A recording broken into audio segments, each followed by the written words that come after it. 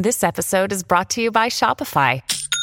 Forget the frustration of picking commerce platforms when you switch your business to Shopify, the global commerce platform that supercharges your selling wherever you sell. With Shopify, you'll harness the same intuitive features, trusted apps, and powerful analytics used by the world's leading brands. Sign up today for your $1 per month trial period at shopify.com/tech, all lowercase. That's shopify.com/tech.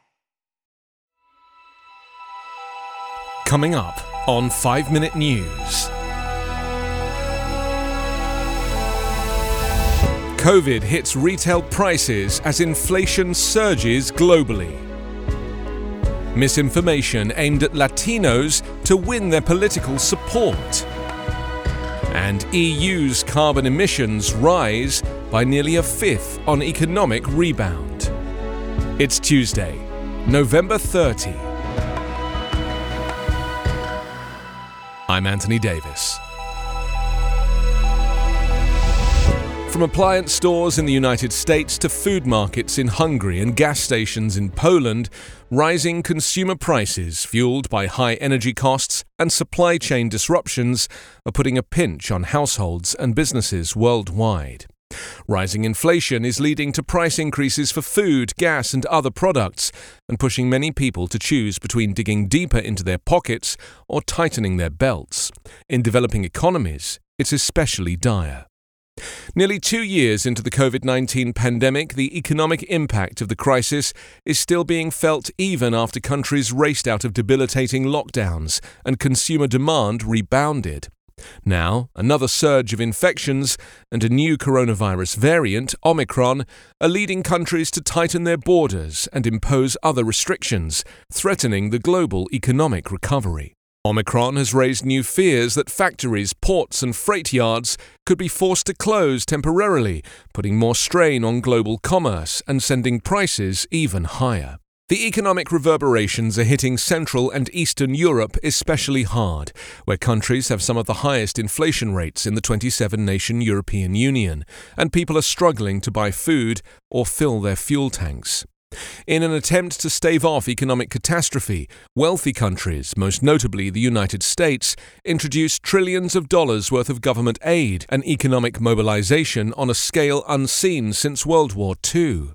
The rise in prices has been dramatic. The International Monetary Fund predicts that world consumer prices will rise 4.3% this year, the biggest jump since 2011. In the US, critics of the Biden administration have attempted to frame rising inflation as the president's fault, but with identical economic issues around the globe, a once-in-a-generation pandemic is causing chaos across all sectors. Before last year's presidential election, Facebook ads targeting Latino voters described Joe Biden as a communist. During his inauguration, another conspiracy theory spread online and on Spanish-language radio, warning that a brooch worn by Lady Gaga signaled Biden was working with shadowy leftist figures abroad. And in the final stretch of Virginia's election for governor, stories written in Spanish accuse Biden of ordering the arrest of a man during a school board meeting. None of that was true. But such misinformation is concerning to Democrats, who are anxious about their standing with Latino voters after surprise losses last year in places like South Florida and the Rio Grande Valley in Texas. Heading into a midterm election in which control of Congress is at stake, lawmakers, researchers and activists are preparing for another onslaught of falsehoods targeted at Spanish-speaking voters, and they say social media platforms that often host these lies aren't prepared. The ads in Florida, where a majority of the country's Venezuelan population is concentrated, compared Biden to that country's socialist president, Nicolas Maduro. Critics argue that social media companies like Meta, which owns Facebook, Instagram and WhatsApp, have placed outside attention on removing or fact-checking misinformation in English over other languages like Spanish. Facebook's own documents, leaked by ex-Facebook employee turned whistleblower Frances Horgan earlier this year, echo those concerns.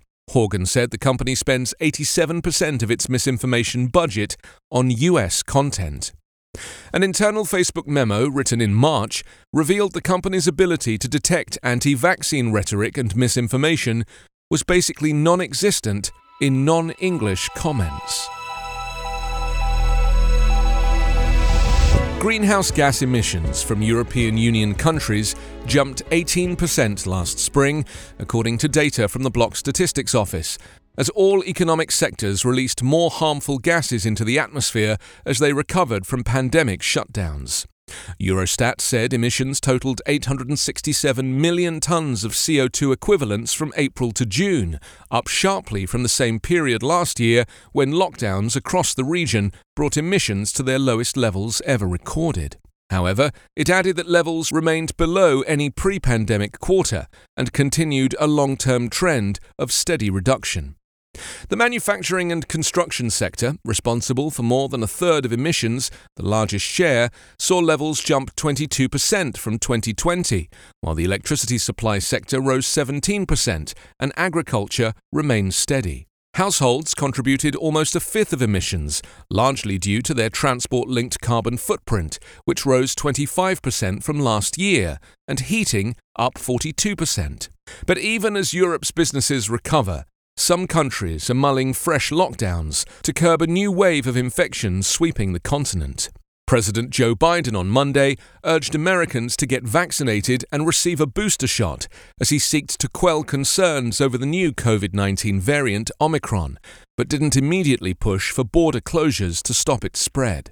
Dr. Anthony Fauci, the nation's top infectious disease expert and Biden's leading COVID-19 advisor, said on Monday there were still as yet no cases of the variant identified in the US, but that it was inevitable that it would make its way into the country eventually. You can subscribe to 5 Minute News on YouTube with your preferred podcast app. Ask your smart speaker or enable 5 Minute News as your Amazon Alexa flash briefing skill. Subscribe, rate and review online at 5minute.news. 5 Minute News is an evergreen podcast covering politics, inequality, health and climate, delivering independent, unbiased and essential world news daily.